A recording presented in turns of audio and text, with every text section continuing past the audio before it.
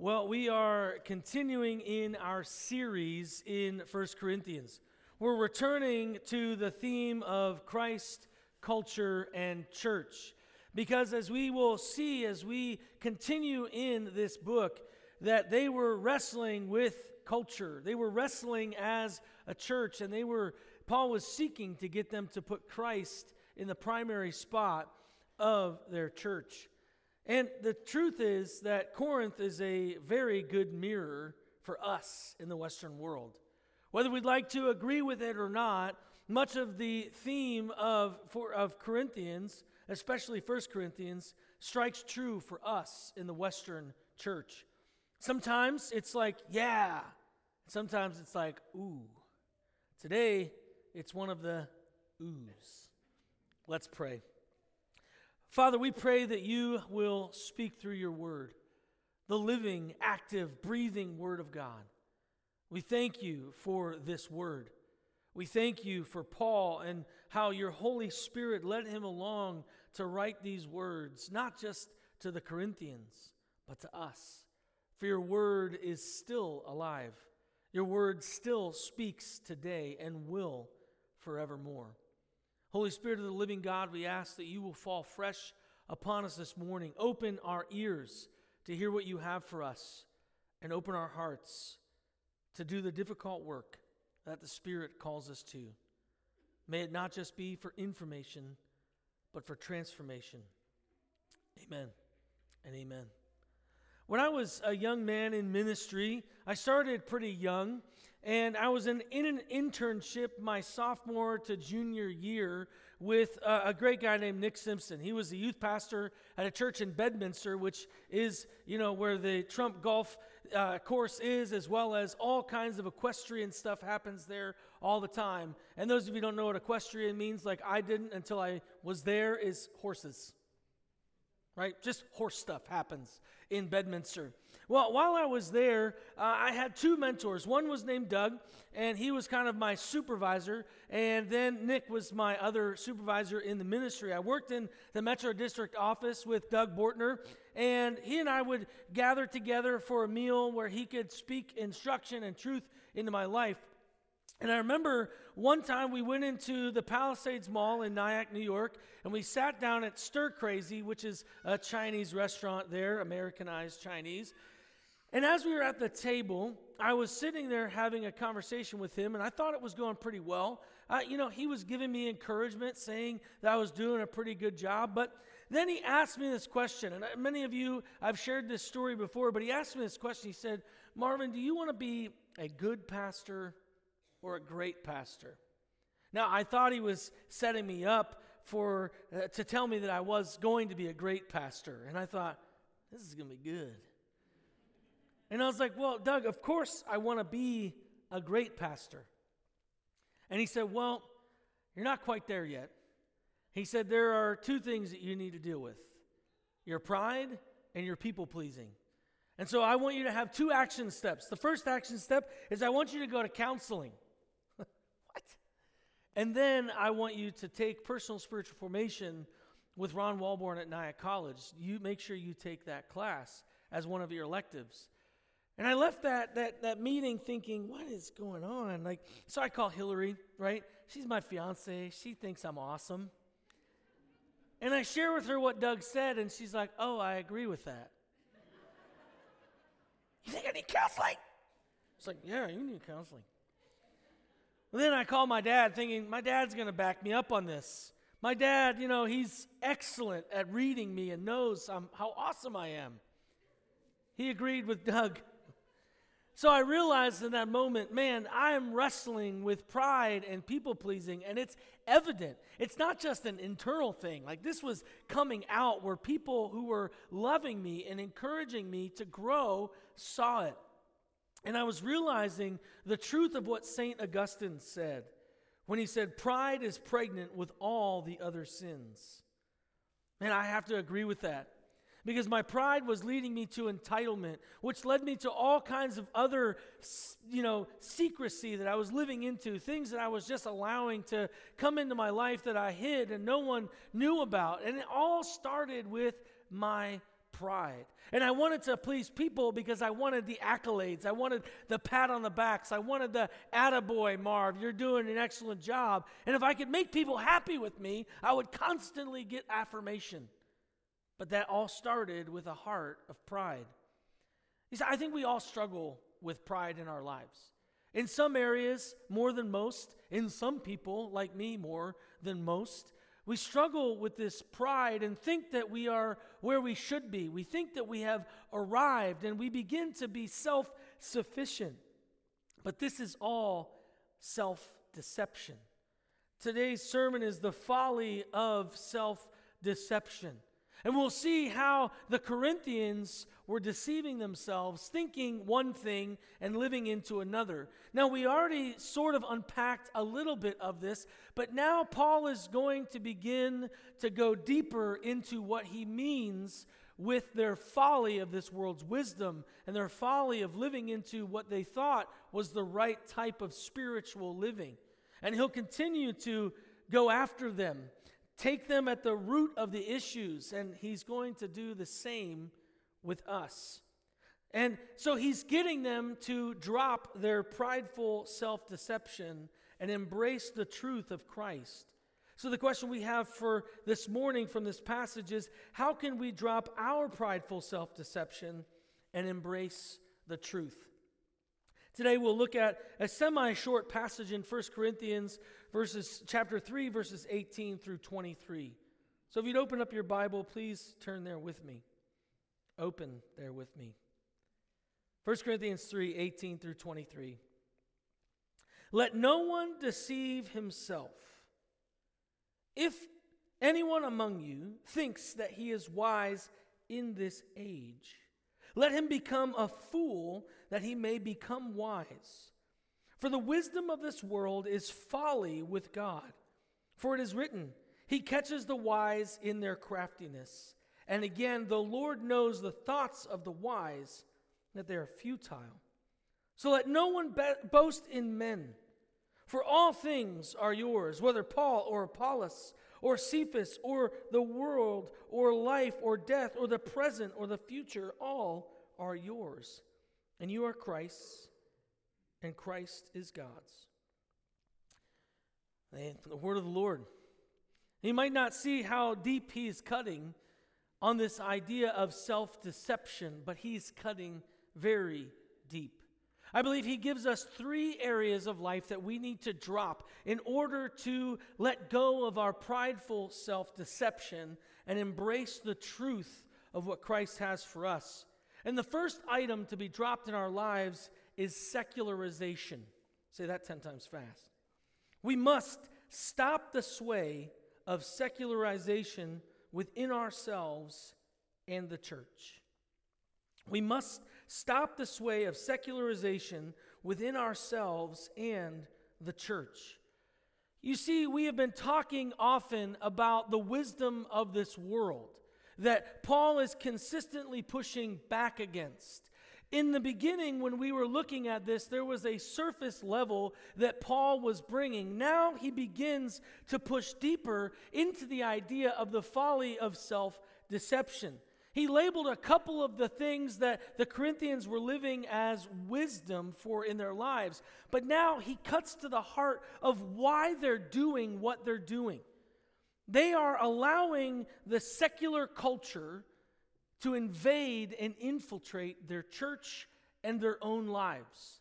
Because in this Roman era, they prided themselves, the Corinthians did, as a town, as a city, as a Roman province. They were pushing back against their Greco history and embracing all that Roman culture had. And we'll see later the sexual ethic that they were living into and all kinds of other crazy things. That's why that series is going to be called Crazy Christians.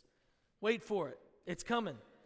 But here he begins to dig into the secularization of what they have already been embracing, and that is this ideology of wisdom. That this wisdom is all that is important for you to have.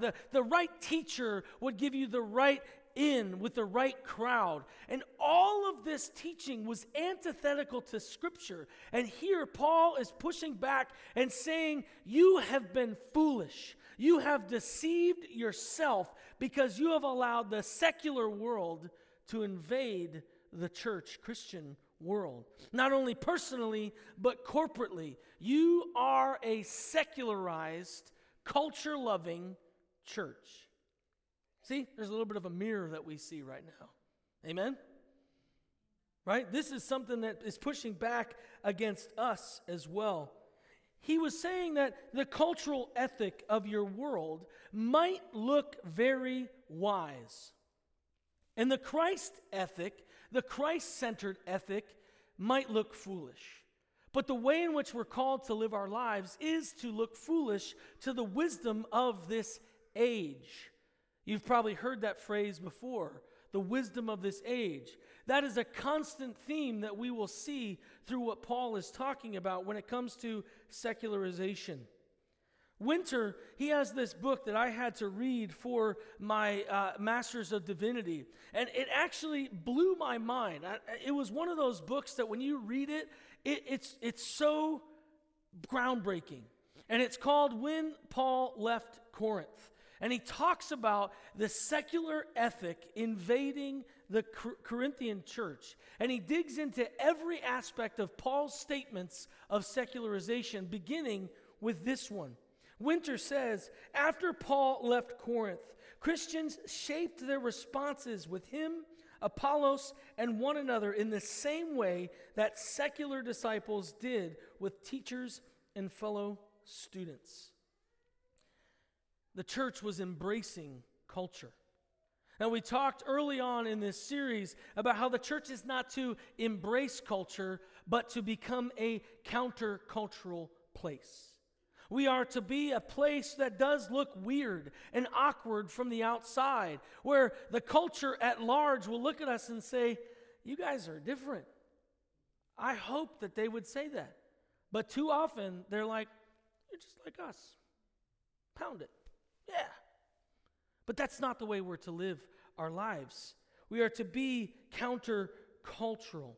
What this cultural invasion was doing for the church was creating a divided church. Remember, they were fighting over who their teacher was. And later we're going to see how they were fighting about their spiritual gifts and how important they were and how popular they were and how wise they were, walking around thinking, well, if I follow Apollos, I'm way wiser than those who follow Cephas. This was their attitude, and it was invaded upon them through the secular division. This division was living rampantly in Corinth, where there was all kinds of stepstones and classes, and whatever the division could be, it was created in Corinth. And it was invading the church because culture seeks division while the Spirit seeks unity. When the secular culture invades the Christian church, the result is always a divided church. Whenever secularized culture invades the church and creates division, the enemy wins. Because if they're too busy fighting one another, they're not doing anything to push back the darkness of the enemy. And God is saying, we are the light. You are to walk in the light. As I am the light, I am giving you the light to walk into the world, to be different. But we stay away from the darkness because we're too busy fighting one another. The enemy will always create division and never unity. And he utilizes culture to do the very same thing in our midst. I wrote this down and I thought it was good. Paul was essentially stating, you run around thinking highly of yourselves, but to God, you look like idiots. That's what he's saying. If you dig into the Greek, he's not being gentle. He is name-calling a little bit. He's like, you guys are so foolish. You're deceiving yourselves. You think that you're high and mighty. You think that you're doing great things for the Lord, but you're a bunch of idiots running around fighting about stupid, insignificant things because the culture has invaded your hearts. Whew. This is not fun. This is not fun. Garland, a commentator, says they may hoodwink themselves and others by posturing as wise according to the faulty standards of this age, but they will not fool God, who sees them as they really are. When we allow the cultural narrative to invade our hearts and invade our churches, we are running around similarly idiotic like the Corinthian church. And we're pushing back against the wisdom of God that would seek to change and embrace the culture with which we live in. If you really want to push back the darkness in our culture, you first have to push back the darkness in yourself. We have to allow the Spirit of God to bring unity among us as believers. Not just our church, but the church. But we live in a divided world, and the enemy is winning. Paul had to knock them down a few pegs where he says, you're deceiving yourselves. You're living and walking in self-deception. One commentator said, Paul knew that focusing on their own knowledge as a key to their spiritual standing, they avoided involvement with the amazing power of God. Not only were they not pushing back the darkness, but they were not embracing the fullness of who God was and what God had for them. They were content to just be cultural Christians, living in this wheel that they saw in their city, rather than being different. They felt that they had made it. They felt that they were spiritual. But man, they were far, far from the mark. Swords, another commentator says, thinking themselves wise, some Corinthians were fools, for their wisdom caused them to scoff at or ignore the wisdom of God that was revealed in the cross of Christ. By embracing the seemingly foolish wisdom of God, they would become fools to the world, but wise in the sight of God. They, like me, were wrestling with pride and people-pleasing. They did not want to lose their status in the city. They did not want to lose their status as they went into the church. Because if everyone in the church is equal at the foot of the cross, no one is more important than anyone else. And if you're the boss, if you're the man, if you're on top of the social structure in your city, to step into a place where someone who could be equal to you, that's a servant, no way. We gotta rearrange this hierarchy. We might not say it, but sometimes we think it. We might not even know that we're living into it, but we stick our noses up at one another who have different ideas, who have different jobs, who have different thoughts, who might watch different things or engage in different areas of the community. We might have a sense of superiority. And this, my friends, is foolish. For no one is better than anyone else when we come to the cross. We're all dead people who need a living Christ to make us alive. Paul in this statement is hearkening back to his previous statement, which Pastor Mike preached on, which is the folly of the cross. He's like, listen, the wisdom of this world would never say that a God would die for his people. That would never be a statement that Roman or Greeks would ever say. Because if you were entrenched in the Greco-Roman society, their deities demanded obedience, and they would create chaos with disobedience. If you disobeyed Zeus, he would cause issues. If you disobeyed Poseidon, you could never go on the sea. You better not try because the gods are mad at you. To have a God who would step down and die seemed idiotic to the world. But you and I know it's the truth and the power of the gospel that we are saved unto him. And he has even given us the Holy Spirit in order to live the life with which he's called us to. We must become humble and not live in arrogance, because pride blocks our ability to hear the voice of God. God was speaking to the Corinthians. After Paul left Corinth, he was still speaking to them. But they were listening to the secular culture around them. They wanted to be in a status-driven hierarchy at church. And in their arrogance, they stopped listening to the voice of the Lord. Because the voice of the Lord does not just bring encouragement, but often we will experience the voice of the Lord bringing rebuke. We can't be rainbows and unicorns all the time, because the Bible's not rainbows and unicorns all the time. Yes, we talk about grace, but we also see the importance of dealing with our sin. There are things that we allow to infiltrate our hearts and our minds that are antithetical to the Scripture. And pride will hinder us from hearing His voice. We see in this that those who perceive themselves as wise, so wise in fact, that they might even stop pursuing the Word of God or the voice of God in their lives. They thought they had arrived. And here Paul is calling them out on this.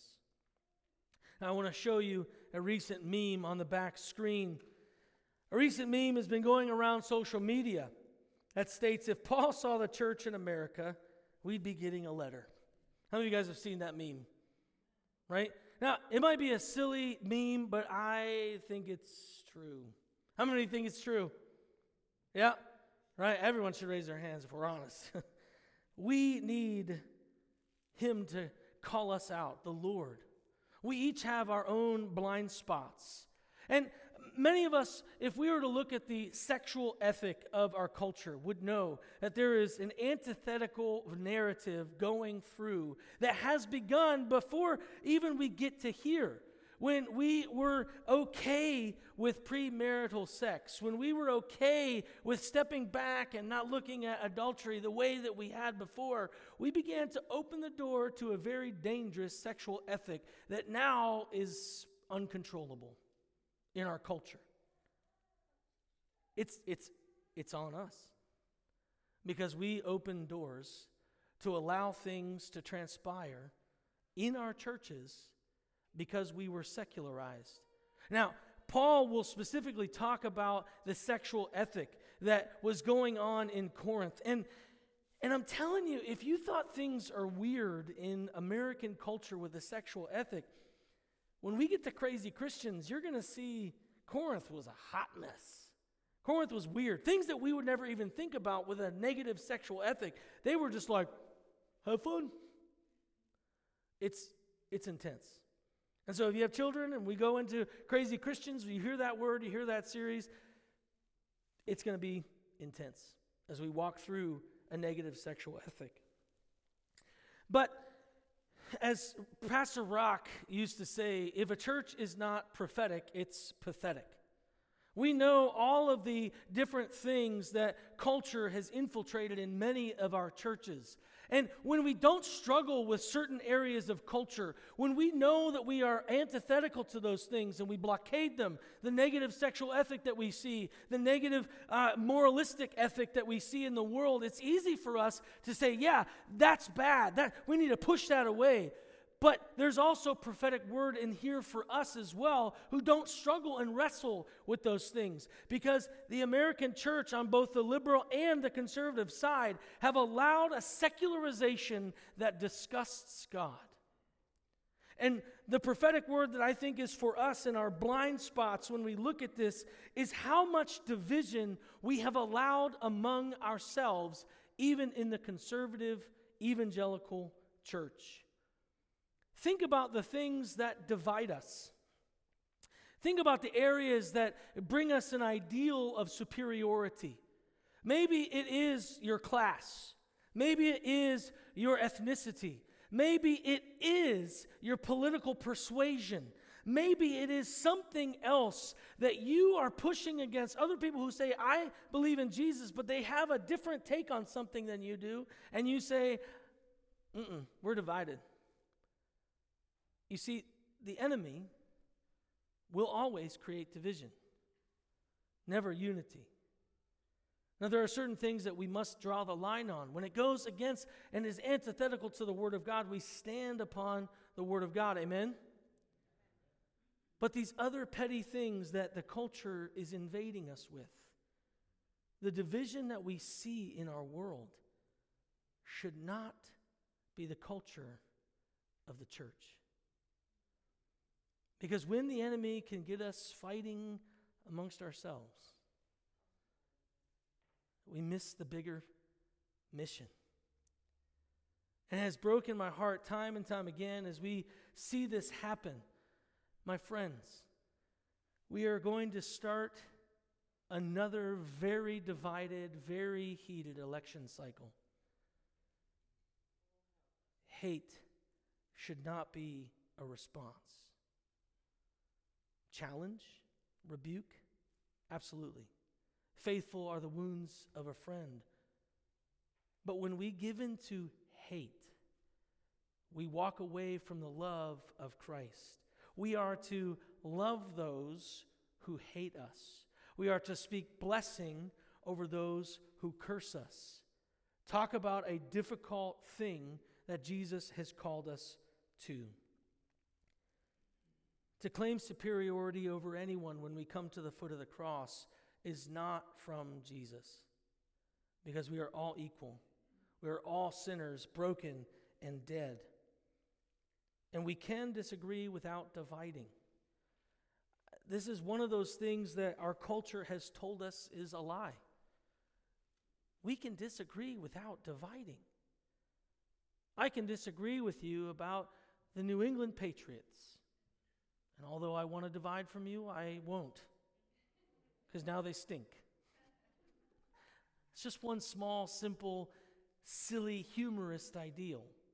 But there are other serious ones that we allow hatred to well up within us. Because the culture says, hate that person. Hate them. But we need to disagree without division.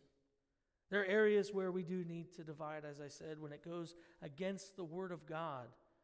We need to say, hey, I can be in fellowship with you as a brother, but I can't sit under your teaching. See, there's a difference in how we disagree. The second item that we need to see in order to drop the wisdom of this age and embrace truth is the second item of treachery. We must see that the Lord hunts down the treachery of wisdom of the age and provides truth. Here Paul is quoting Job 5:13. He's hearkening back to something that is important for the Corinthians to remember or learn. This idea of the wisdom of this age is treacherous to the Lord. Because in Greek, the word for craftiness here is panorhia, which means cunning, trickery, or treachery. The wisdom of this age, the culture with which we live in, is nothing but a crafty, sneaky little devil who brings treachery to the truth of God, seeking to divide, seeking to lie, seeking to lead down a path of ruin rather than a path of connectivity with the Lord.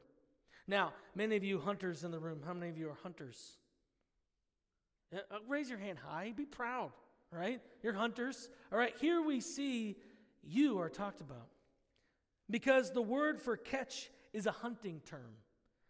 The Lord is going after the prey of the craftiness of the wisdom of this age. And now, some of you, although you are great hunters, sometimes you let your prey get away, sadly. But the Lord never does. The Corinthian church was corrected, rebuked, and challenged to change the cultural infiltration of their church. But they neglected to do so, and they fell out of history. The Lord will not let it stand for long. Amen? I don't want us to be the next church that fades out of history. Not just here as Indiana, but the church in America. We can allow the Spirit of God to bring a unity that is antithetical to the secularized culture with which we live in. Because the Lord will hunt down the treacherous wisdom of this age, and He always will provide truth. He also then goes on to say, the wisdom of this age is powerless and futile. He says this, for the wisdom of the Lord, the wisdom of this world is folly with God. For it is written, he catches the wise in their craftiness. And again, the Lord knows the thoughts of the wise, that they are futile. They're futile. We cannot allow the wisdom of the age to infiltrate our hearts or our churches. I think that you would agree with me that we've allowed this too long. The third item that we see is security. We must recognize that security and status come from Christ, not man. Security comes from Christ and not man. I think because we live in a very insecure world, where everyone is trying to get on top, or who's trying to prove their worth or prove their merit. We feel insecure because we don't have enough things. We feel insecure because our parents don't let us have that phone or that app, or we feel insecure because, all the things that the world is advertising to us, we don't have. And we feel insecure. And we seek to find security in our jobs. We seek to find security in our people that are in our lives, or the people that we know. Have you ever met someone who's like a name dropper, and you're having a conversation with them that has nothing to do with the people that they hang out with? And they're like, well, I hung out with Mario Lemieux 7 years ago. I saw him at Don Pablo's. And you're like, I don't care. That's how we sound to God all the time. When we are boasting in men, when we are trying to find our security in men, that's how we look and how we sound to the Lord. Your security is not in your bank account. It's not in your job. It's not in your spouse or your children. It's not in the person that teaches you the most. Your security is in Christ and Christ alone. We cannot boast in men. We cannot allow the secularization to teach us a lie of who we are. We must see what he says about us is true. That we are his children, beloved. That he has died for us to raise us to new life. And we must not just believe that for ourselves. When he says that all of these things are yours, it is a communal yours, not an individual yours. And so as we see that Christ has given us all these things that he has promised, we must look at our brother and sister and say, it's theirs as well. How can we claim superiority when the same things that we have are the same things that they have? Right? I mean, that's like saying, well, I got $5 million in my bank account, and the dude next to you is like, so do I. You're like, oh, man, nuts. Thought I had him. We need to live with this idea of understanding that everything that Christ has is ours, not just mine. And the fact that you belong to Christ determines your worth. If you belong to Christ, your worth has been settled at the cross. Your purpose, your calling, your life has been settled at the cross. We do not need to find our worth anywhere else. I lived on a hamster wheel of trying to please people. I became exhausted, grumpy, and bitter when someone didn't affirm me the way I felt I needed to be affirmed. Because I was on this wheel of trying to find my worth in the opinions of others rather than in the opinion of Christ. And I would weigh that same level of affirmation or goodness against other people and think that, man, I am way better than that person because I don't struggle with that. But their worth is settled at the cross. My worth is settled at the cross. The Corinthians felt that who they followed determined their worth, but this was a lie. We all have everything that was Christ's, and that we all have Christ's promises to us. I think we need to take time as individuals to go through the Bible and see, what does Christ say about me? What are the truths that Christ is whispering to me through the Word of God? You'll see promises. You'll see powerful identifiers of who we really are. And we won't be tricked into trying to identify as anything else but a child of God. Amen? Amen. All he has is ours. Too often we allow culture to dictate how we interact with one another, rather than allowing the Spirit of Christ to dictate how we interact with one another. Let me leave you with this. We cannot allow culture to control the church, but rather Christ and his truth should be the controlling agent of everything we do. We should be different, not the same. May we resolve to be people who drop these three aspects of secularization, of this idea of security, because we need to stop the sway of the culture invading our church. Let's pray. Father, we love you. I thank you for this word that Paul has given to the Corinthians. They were allowing the enemy to win in dividing the church. May we push back the darkness and not let the enemy do the same to us. Amen.